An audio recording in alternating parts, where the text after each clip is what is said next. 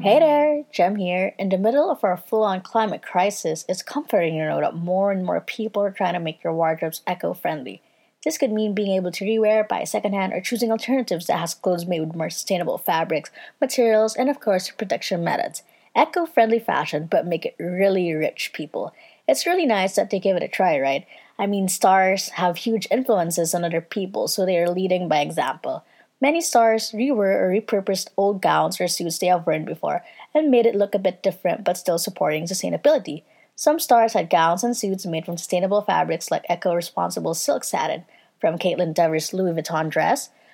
Saoirse Ronan shared that the black upper part of her Gucci gown was made from recycled fabric from her British Academy Film Awards show's gown that she wore just about a week ago. While Timothée Chalamet's suave outfit was made from Prada's Green Island material that consists of things like ocean plastics, fishing nets, and textile fiber waste. A lot really took it to heart to lead by example, don't you think?